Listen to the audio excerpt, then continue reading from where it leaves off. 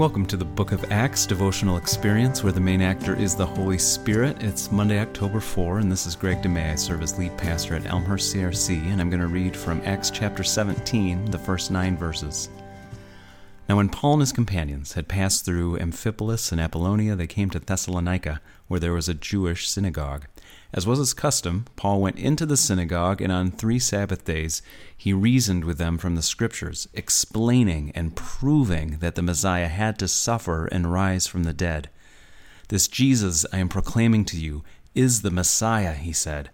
And some of the Jews were persuaded and joined Paul and Silas, as did a large number of God-fearing Greeks and quite a few prominent women. But other Jews were jealous. So they rounded up some bad characters from the marketplace, formed a mob, and started a riot in the city. They rushed to Jason's house, poor Jason, in search of Paul and Silas in order to bring them out to the crowd.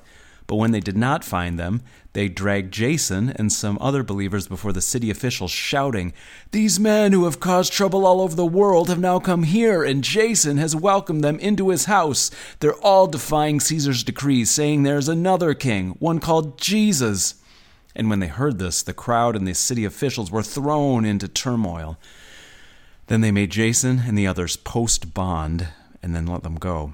Wow, Acts 17 is an amazing passage. It begins in this cluster of Greco-Roman European cities and ends in Athens, which is still a great city in modern times, but really was the great city of the ancient world. As has happened before in the book of Acts, there is jealousy amongst the Jews, there's trouble that's stirred up, and then a mob and riots. And the mob in Acts 17 in this scene says 2 things that are wonderfully and profoundly true. First, they shout, "These men who have caused trouble all over the world have now come here."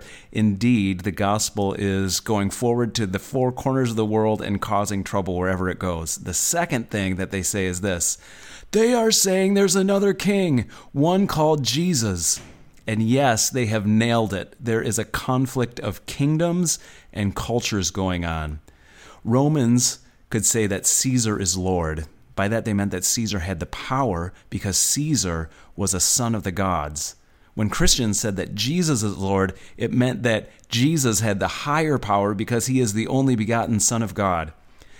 That truth has caused trouble in every corner of the world, and I desire for that truth to continue to cause trouble right here in America, in our community, and inside of me too. Will you pray with me?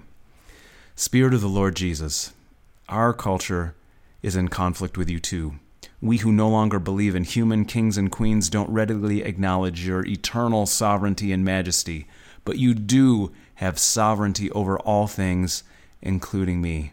From your powerful throne, won't you send us more of your love, more of your power, and more of your grace for Jesus' sake, please? Amen.